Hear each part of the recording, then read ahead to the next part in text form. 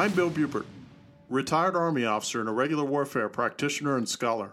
Welcome to Chasing Ghosts, an Irregular Warfare podcast, the show that examines the mythos, lost history, bad thinking, martial malpractice, and government incompetence that informs so much of irregular warfare. I want to peek behind the curtain at the vast machinery and briar patch politics of insurgency and counterinsurgency, and everything in between. Now, let's go ghost hunting together. All right, everybody, this is Bill Bupert, and welcome to episode 22, review and discussion of a book called Day of the Rangers, The Battle of Mogadishu, 25 Years On, by Lee Neville and Matt Eversman.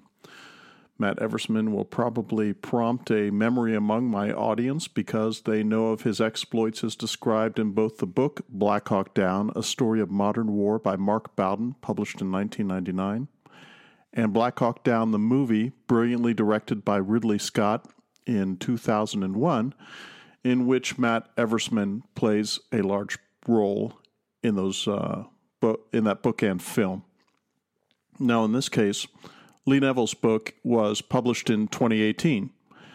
And what I really enjoyed about revisiting this is not only is it fascinating to examine these things immediately afterwards, let's say news reports. It's 1993, so in 1993, I was reading about what had happened in Mogadishu. I had some colleagues and comrades who had actually participated in it, where I could get firsthand reports in 1994, after they had redeployed from Somalia, on exactly what happened in what's referred to as the Battle of the Black Sea, the Battle of Mogadishu, Operation Gothic Serpent, and of course, those events took place on 3 and 4 October 1993.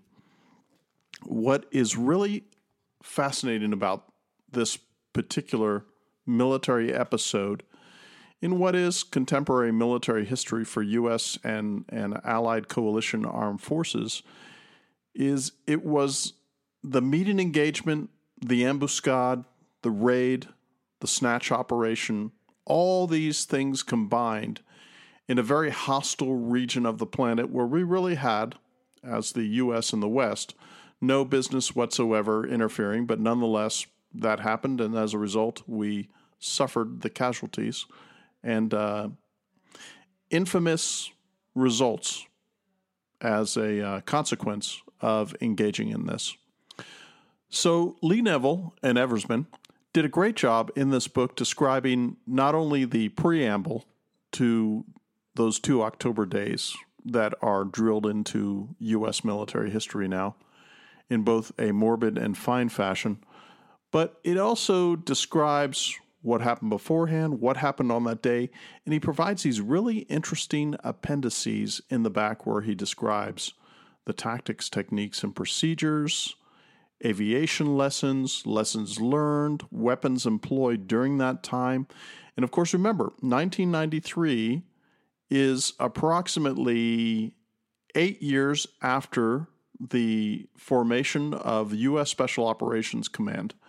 And of course, the U.S. Special Operations Command was a result of the 1979 doomed Iranian hostage rescue operation called Eagle Claw that caused so many problems and killed so many folks that it took years for them finally to say, well, what we're going to do is we're going to create a unified combatant command called Special Operations Command. Now in Tampa, Florida, still exists, very large, I think closing on 80,000 folks, of which about 10% are tooth and the remainder are tail, everything from intelligence to logistics to aviation support and all the rest. And all of that was a result of the enacting of the Goldwater-Nichols Act of October 4th, 1986, in which, as a result of so many inter-service rivalry and joint problems that had emerged, I would say going back to the Korean War, then of course instantiated in the Vietnam War, all the Banana Republic wars that took place in places as far away as the Dominican Republic during that time, And then, of course, the failure of the Iranian hostage rescue mission in 1980 that I mentioned. I said 79, but that was November of 79 when the hostages were taken. But the rescue mission actually took place in 1980. And, of course, we had the invasion of Grenada in 1983. In the storied halls of books and memoirs of that conflict, and, of course, the tremendous Clint Eastwood movie from 1986, Heartbreak Ridge, both funny and appalling in how it demonstrated in a cinematic way how the inimitable character of Gunny Highway had the problems that he experienced and the rest of the forces experienced in Grenada at the time as a result of a lack of communication, whether it was logistics or electronic communication, and all the rest that made Grenada such a mess. So we have the Goldwater-Nichols Act, and it creates SOCOM. I have my own reservations and heartache with Goldwater-Nichols and what it has done. Again, I'm always saying this, but future episode, we'll discuss Goldwater-Nichols and the absolutely silly consequences, second and third order effects that it has had on the utility and the continued defeat of U.S. armed forces, especially with this notion of jointness and joint. Those of my military audience knows what that means. Those who are civilians and don't understand, joint is simply an umbrella rubric term that says that the Air Force, the Navy, the Marines, and whatever other forces are attached to them will cooperate with a unified command framework at the joint level, what's referred to as the purple level in military argot. But as I said, we'll discuss the specific inanities and imbecility of the Goldwater-Nichols Act and the formation of SOCOM, and how some of that has not been as positive as most make it out to be. So again, here we are. This book discusses the Battle of the Black Sea. I love the name Operation Gothic Serpent. Some of the background. So in December 1992, remember, we're talking about October 3rd and 4th for the actual Black Hawk Down event. President George H.W. Bush ordered the military to join the UN in a joint organization known as Operation Restore Hope in Somalia, and they had the primary mission of restoring order in Somalia. Now, the country had collapsed yet again into civil war in 1991, and the following year, severe famine induced by the fighting and other things broke out. And, of course, over the next several months, the situation deteriorated. I want to stop here for a very brief interregnum, and that will be this. Yes, there was a famine. Yes, they had suffered famines before. Yes, the private and semi-private agricultural interest and combines within the country of Somalia and the surrounding countries had found ways around that. But what was really bad about this with the UN intervention is that as a result of the UN intervention, free food started flowing into Somalia. So all those foodstuffs that were supplied by the sympathetic Western interests, the UN, all the NGOs, non-governmental organizations and such, once they came in, once they started distributing free food, the indigenous residents of Somalia had a choice. Should we pay for food, as we always have for hundreds, if not thousands of years, or should we take the free food? Well, they would take the free food, as human incentives work. As a result of that, there was an absolutely complete collapse of the private and quasi-government agricultural combines and interest within Somalia proper. And once one does that and one has free food available, that collapses very hard to restart. So, of course, as usual, the UN intervenes and makes things much worse than they were originally. So, during the early months of 1993, all these parties involved in the civil war agreed to a disarmament conference, which was held in Addis Ababa, Ethiopia. Now, enactment of the agreed-upon terms, however, was not so easily achieved, and there was a powerful faction run by one General Mohammed Farah Aidid called the Somali National Alliance, which we will refer to as the SNA in this podcast. And it was formed in late 1992, and it had become particularly anti-UN. Major disagreements between the UN and the SNA began soon after the establishment of UNISOM II in March 1993, centering on the perceived nature of the operation's political mandate and the very nature of the UN coming around and starting to push folks about who actually live there. So by May 1993, relations between the SNA and UNISOM just deteriorated. And then, of course, this led to conflict.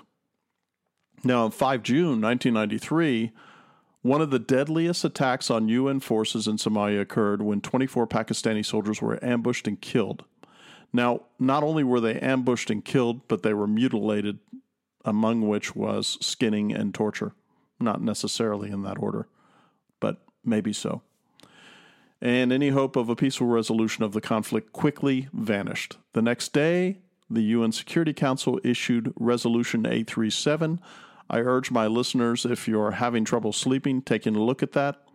But what it really called for was the arrest and trial of those who carried out that ambush of the 24 Pakistani UN-assigned soldiers.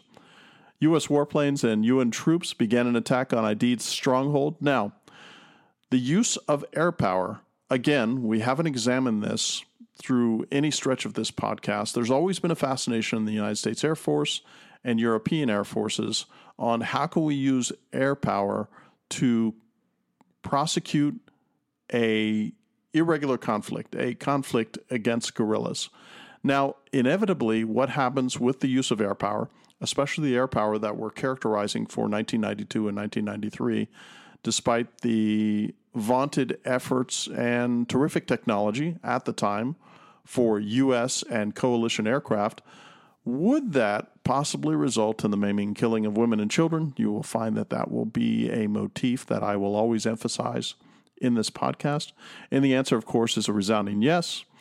So a significant number of Somali civilians also resented international forces following incidents such as the June 1993 UN mass shooting of protesters and the 12 July 1993 Bloody Monday raid.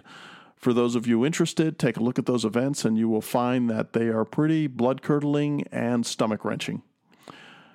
And of course, this led to significant numbers of civilians, including women and children. I emphasize again, including women and children, to take up arms and actively resist U.S. and UNISOM II forces during fighting in Mogadishu, Somalia. Now, this probably, for those of you who have listened to the entirety of this podcast series, or you've dabbled in irregular warfare, or even conventional warfare, will find that not only the savaging, the dislocation, the maiming and killing of women and children leads to a stiffening and steeling of the spine of all resistance, but it also leads to, and of course this is from the University of the Intuitively Obvious, the notion that these kind of wars make things personal. And when it comes to Islamic nation states in which the personal and the spiritual can tend to combine into a very forceful function, which is remedying dishonor visited upon their families through external coalition, or in this case, Western and U.S. forces, imposing their will at the point of a gun against them and the inevitable savaging of families, men, women, and children. And of course, we know what this leads to because we've seen it throughout history. So, following the 12 July 1993 raid carried out by the U.S. Quick Reaction Force for UNISOM II, the conflict began sharply escalating and SNA forces began deliberately targeting American forces in Somalia for the first. By the way, what I've just been describing, of course, I did go back to Bowden's book and find that. And I also found a really interesting article by a fellow by the name of Sebastian Kaempf, 2018. Title was Saving Soldiers or Civilians, Casualty Aversion versus Civilian Protection in Asymmetric Conflicts. Highly recommended. That's where I got some of the information that I've just related to you. So, according to U.S. Special Envoy to Somalia, Robert B. Oakley, quote, before July 12th, the U.S. would have been attacked only because of association with the UN, but the U.S. was never singled out until after July 12th because of the incidents that I just described. For the remainder of July, firefights between the SNA and UNISOM began occurring almost daily. The SNA would put a bounty out for any American soldier or UN personnel killed, leading to a doubling of attacks against UNISOM II forces. Now, of course, for listeners of my podcast and those who are active readers of military history, both conventional and irregular warfare, will find a consistent riff and movement throughout what I've just described as what turns into the inevitable second and third order effects of indiscriminately targeting large war parties, war bands, the SNA soldiers and such, and, of course, the women and children being maimed and killed as a result. Because we all know from watching the movie or having read Bowden's great book or even reading this book that the gauntlet on October 3rd and 4th run by Task Force Ranger, which was the element assigned to seize ID'd and his henchmen in a snatch raid, which precipitated and led to all of the things that most of us are familiar with in popular culture, occurred in Operation Gothic Serpent.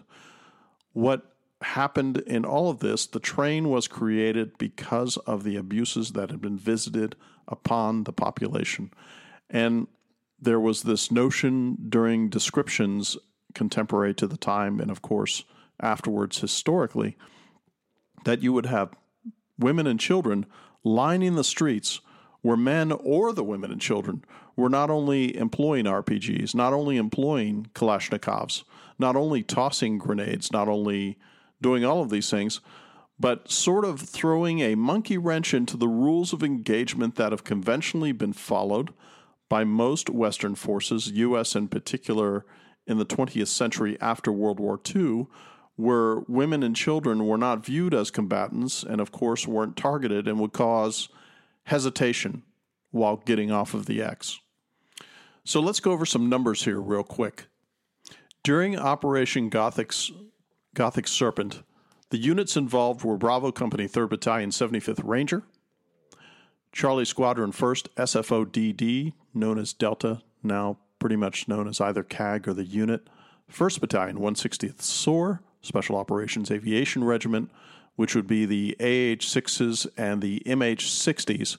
MH tends to be the preamble identifier for aircraft, whether fixed wing or rotary wing, that are not only special operations specific in their mission profiles, but tend to have refueling probes at the front. DevGru, SEALs were there.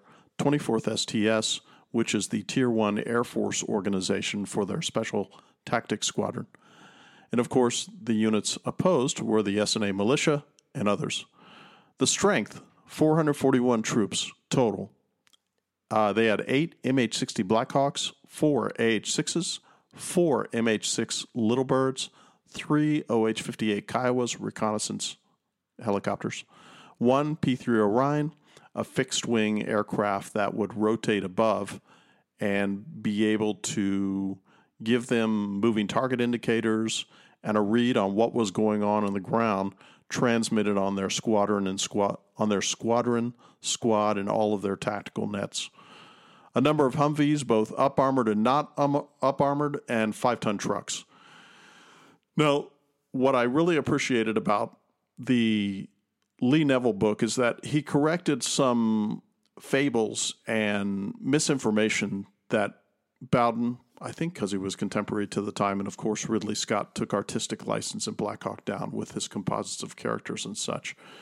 There was this notion that the strength of the militiamen was in the thousands. That is true. There was the notion that multiple technicals were involved if one watched the film. Talking to all the folks on the ground who experienced this for that 48 hours minus, no technicals were present because even the SNA and the Somali militiamen knew that with the employment of technicals, the performance of the AH-6 and the MH-6 Little Birds was such that those technicals wouldn't last very long because of U.S. strength in both targeting and using these Little Birds to service targets, especially like technicals. So before we continue on, I know this sort of tells us, well, don't tell me what happened in the end, but I've got to for various reasons. 3 to 4 October casualties and losses. 18 killed. 18 Americans killed, both Rangers and Delta. 85 to 97 plus wounded. I don't know why I can't get a good figure on that. I suspect that somebody can. Maybe Lee Neville can finally come up with that. 1 captured, and then on 6 October in some follow-on raids. Remember, the Gothic Serpent raid actually takes place 3 to 4 October. 6 October, there's 1 killed, 13 wounded. Now, estimated combatant and civilian casualties for SNA and the Somalis, the reports are 315 killed, 812 wounded, 24 captured. 3 killed, and 1 was wounded during extraction. The one that was wounded during extraction, I suspect, was the deputy to Aidid that had been captured along with other committee members when they made the initial raid and snatch mission. So let's step back to August very quickly. On 8 August 1993, SNA militia detonated a remote-controlled bomb against a U.S. Army vehicle, killing 4 MPs. On 19 August, second bomb attack, injured 4 more U.S. soldiers. And then 22 August, a third attack, injuring 6 U.S. soldiers. So President Clinton approves Operation Gothic Serpent, which would deploy a 441-man special task force. And this task force name was Task Force Ranger. Its brief and portfolio was to hunt down and capture Aidid, the leader of the SNA. Don't mean to be a spoiler, but I'm going to be. Nonetheless, they failed to capture Aidid on the 3rd, 4th, and 6th of October, and Aidid was at large, and Aidid died much later on. Aidid, over time, would become president of parts of Somalia after this incident in 1993. So on 22 August, advanced forces were deployed to Somalia, followed shortly afterward by the main force on 25 August. The task force was handled as a strategic asset. It was led by Major General William Garrison, who was portrayed in Black Hawk Down the movie. He was the head of the Joint Special Operations Command at the time, which is the slice in SOCOM that takes care of all the Tier 1 activities to include Delta 24th STS, SEAL Team 6, and other support activities to include other 3-letter agencies that are involved in this. And I repeat, it was not under UN command or command of the U.S. General Thomas M. Montgomery. Now, while mention is made of these forces, General David's slice of 10th Mountain Division personnel who were there, who were manning the company QRF, they were also active in this. And I don't think that, for instance, Bowden paid enough attention to what happened with that particular organization. David retired as a general, but he was an Army lieutenant colonel at the time when it came to what happened here. They were the soldiers of 2nd Battalion, 14th Infantry Regiment of the 10th Mountain Division. And Colonel William David, at the time, he'd arrived in country July 29th, 1993, as part of the UN's commitment to Somalia. So remember, this is a battalion minus slice from a regular infantry division that arrives to support and provide cordon support to the Special Operations Forces that will participate in October 3rd and 4th. So on September 12th, during a combat patrol to attack and seize 2 compounds thought to be weapons storage facilities, they were ambushed, and they had to fight for their lives. Only with the help of Pakistani tanks and Cobra gunships from 10th Division's Aviation Arm, Task Force 225, were they able to extricate. So over 100 Somalis were killed in that engagement. On September 25th, a Task Force 225 Black Hawk helicopter was shot down by rocket-propelled grenades, resulting in one of the fiercest fights for 214. I illustrate this to bring into the fore that the shoot-down of those 2 MH-60s during October 3rd and 4th weren't the first time that a Black Hawk or a helicopter was lost on the ground at the time.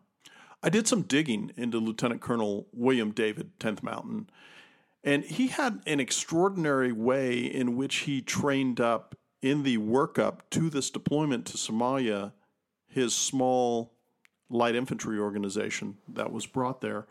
And I will probably talk about that more fully in a future episode because it deserves that kind of attention. Just want to make sure that in the description here that even though the Special Operations Forces are hailed as the be-all and end-all, and one would think the only members, that is not correct. There were other members there from that battalion minus of 10th. As most interested listeners know who have any background on this whatsoever, 2 Blackhawks are lost. As a result of those 2 Blackhawks being lost, they are downed aircraft, at which you find that some of the pilots died, some did not. For instance, Warrant Officer Durand wrote a terrific book after the event on his eventual rescue. I think it took him 72 hours to get him finally extracted from ID's SNA, and I think it happened in a trade. But nonetheless, he comes back, severe injuries, and of course, imagine if one were to drop a bird, and what happened initially is there was a tremendous amount of not only Kalashnikov fire, but RPGs were everywhere.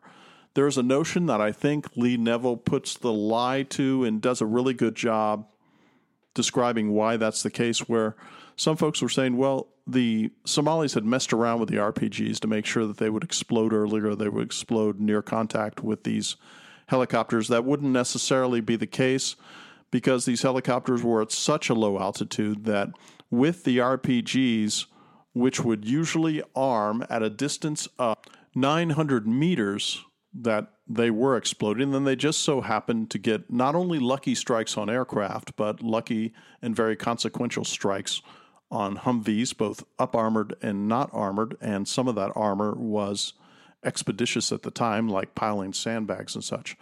5-ton trucks were targeted, and this whole entourage of Task Force Ranger, which had originally joined with Delta, where they had a combined vertical envelopment by helicopter on the building where they supposed the SNA leadership cadres were meeting.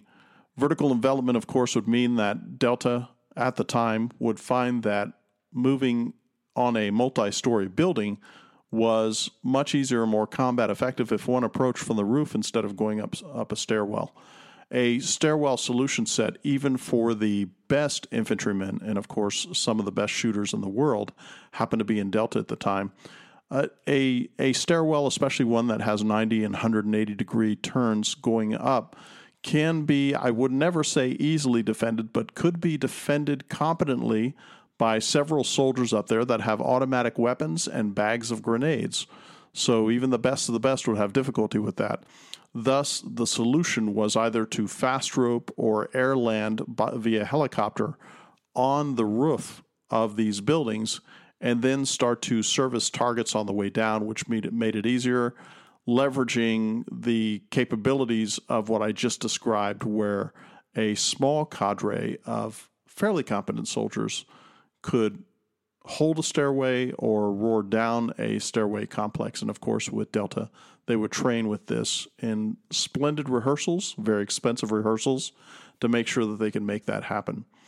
Well, of course, the snatch doesn't succeed because the intelligence turned out to be wrong, and Garrison's orders turned out to be wrong, and his assignations and assumptions about how vibrant and numerous the combatants would be that would surround the buildings and such.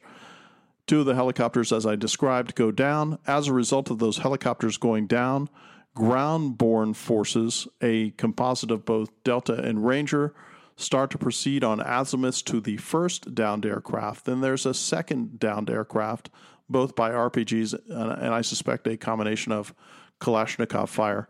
Go down, they have to secure those sites, not only to rescue, because of course one of the Rangers' notions is that we leave no man behind, whether dead or alive.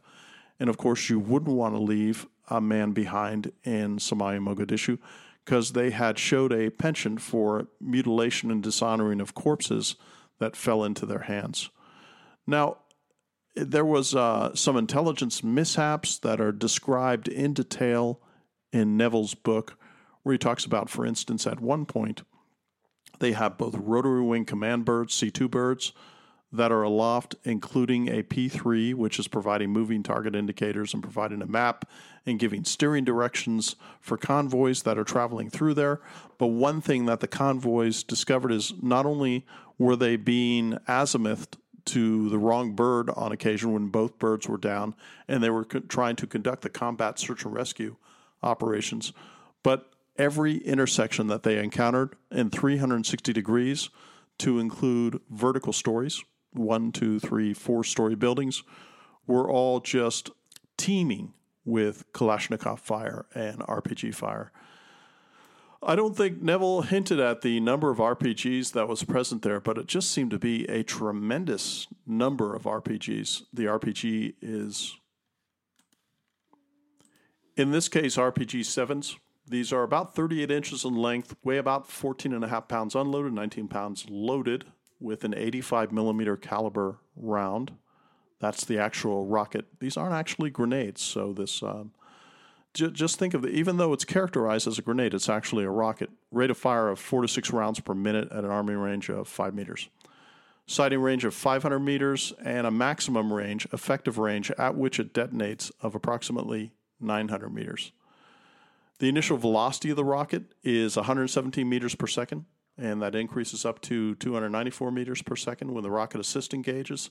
And at full speed, it can penetrate up to 13 inches of armor at 0 degrees.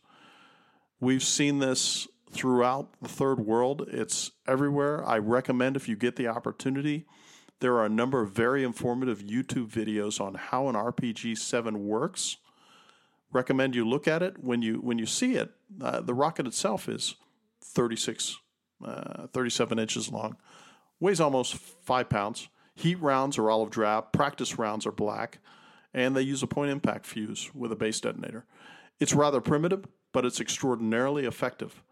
And from an engineering standpoint, the greatly increased penetration of an explosive into a surface, as of metal or concrete, that's caused by shaping a conical or hemispherical hollow in the forward end of an explosive cartridge, is part of why this particular firearm, this particular rocket launcher, is so effective.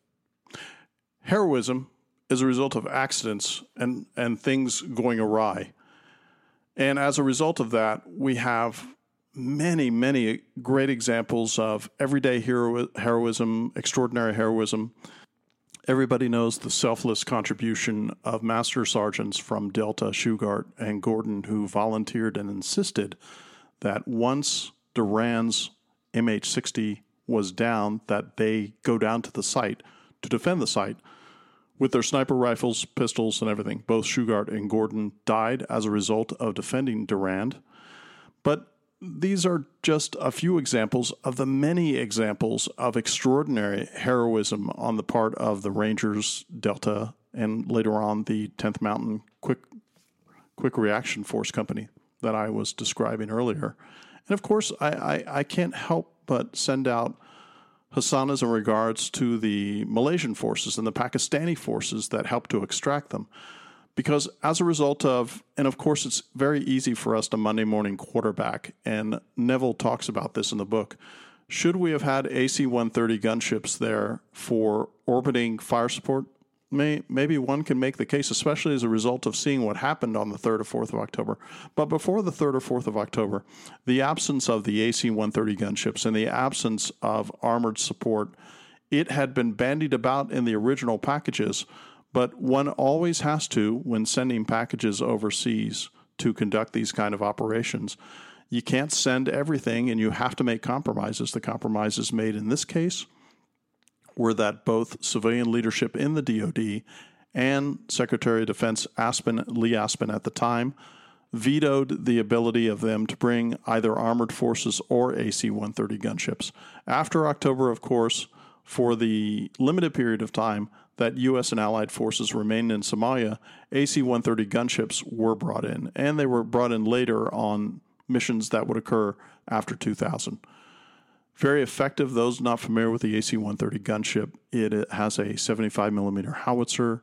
It has 20 millimeter Olercons, I think, if I recall correctly, and a number of other direct fire weapons in which it can orbit a target, as was demonstrated in the Panama debacle in 1989, and devastate buildings without touching buildings that are around it. Nonetheless, these weren't there. What I find really handy in this book, and Neville does a great job reviewing the primary and secondary source documentation available to him that apparently wasn't available to Bowden at the time when he first penned Black Hawk Down. This is a great addendum to that, is he does these appendices in which he talks about the TTP, as I described earlier, and the weapons that were employed. Just for weapons, for instance, when it comes to looking at the pistols, rifles, sniper rifles, and the engagement mechanisms by the helicopters and the forces that were employed at the time using these small arms, many great advances were precipitated by the very tragedies that occurred on October 3rd and 4th and were taken advantage of. For instance, back then, there were primitive red dots on rifles and there weren't any red dots on pistols. And the use of pistols, for instance, as a very quick snapshot, Rangers after this time would be issued pistols because what they discovered is whether professional military men poo-poo the use of pistols in combat and say the pistol is what you fight your way to your rifle with, agreed. But in this context, when one is in a vehicular convoy and you may not have the room to employ a rifle within the Vic itself, then the employment of pistols for defense certainly comes to bear much fruit as far as defending your assailed convoy on its way back to your base. The tragedy in all of this is doing it in the first place. As most of you know, I'm a severe skeptic of internationalism, a severe skeptic of getting involved in things that really aren't our business, and a severe skeptic of getting involved in these family disputes, which is what this is at the larger level in Somalia. And of course, many of the second and third order effects of the UN getting involved in the first place caused tremendous problems, which led to this tragic day under Operation Gothic Serpent. So, do I recommend the book? I absolutely recommend the book. It's a rather short tome by my estimation. If you're interested in finding out the expanding a rippling story that Mark Bowden tried to pen in 1999 with the publication of Black Hawk Down, Bowden, I think, did a grand job with his book at the time. But, of course, Neville and Eversman were able to find a lot of, as I mentioned, primary source and secondary source and interview documentation that had not been available to him at the time to flesh out what I like to call that single most accurate picture of what happened during those 2 days, the 3rd and 4th of October after 1993. Now, what did this lead to? Of course, it led to the departure of Allied forces, the U.S. and the West, from Somalia, and President Clinton, being the politician that he was, expressed surprise that the Battle of Mogadishu, Gothic Serpent, had even occurred, and later claimed that he had decided on a diplomatic solution before the incident itself occurred. And Bill Clinton surprised at Black Hawk Down raid, ABC News, 21 April 2023. That had been claimed in 18 April 2014. So, of course, this is how politicians behave. Despite his apparent reservations, there had been no direct orders previously given to Task Force Ranger to halt operations against the SNA. Now, of course, after this, the SNA viewed the Battle of Mogadishu, the Day of the Rangers, as they call it in their Somali argot, as a victory against the U.S. and UNISOM II.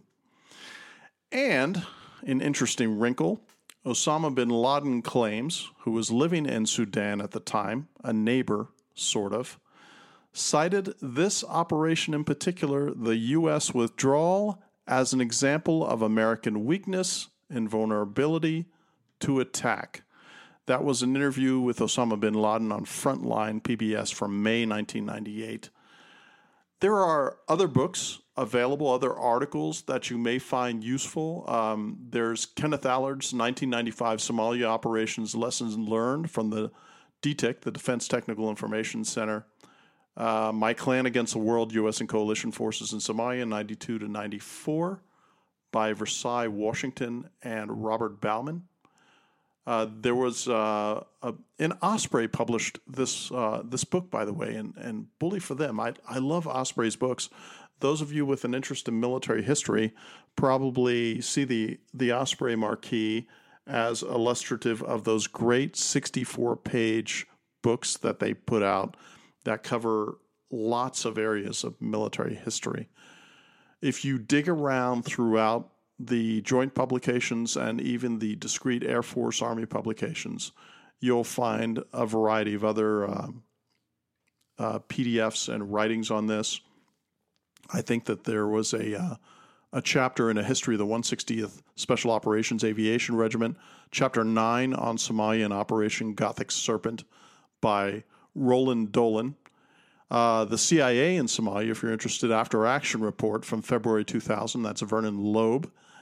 And there's a number of others. Just see what you can do to dig around. I had mentioned earlier Sebastian Kampf, Saving Soldiers and Civilians, Casualty Aversion versus Civilian Protection in Asymmetric Conflicts. Highly recommend that. So do I recommend this book? Unequivocally. I think it's a terrific investigation, and it sort of riffs with the things that I mentioned last episode about how historiography evolves. I'd mentioned last episode about my youthful indiscretion reading Morris's book on Isandlwana and the savaging of the British Armed Forces by indigenous forces in 1879, thinking, wow, this is the be-all, end-all, this is it. And then discovering that Lieutenant Colonel Michael Snook wrote his book, How Can Men Die Better, about that very incident, and showed through much better historiography and the eyes of a soldier how those misapprehensions, and I would call historical malpractice by Washing of the Spears, that book from 65, were so wrong. Again, I don't think there's a lot of correctives in this. There's a lot of expansion in Neville's book. So I can recommend it and hope that you can find others. And as always, I really appreciate feedback from my audience and my listeners and those of you who enjoy listening to this podcast. And if you want to get in touch with me, you can do so by writing me at cgpodcast@pm.me. That is cgpodcast@pm.me. So with that, this is Bill, out.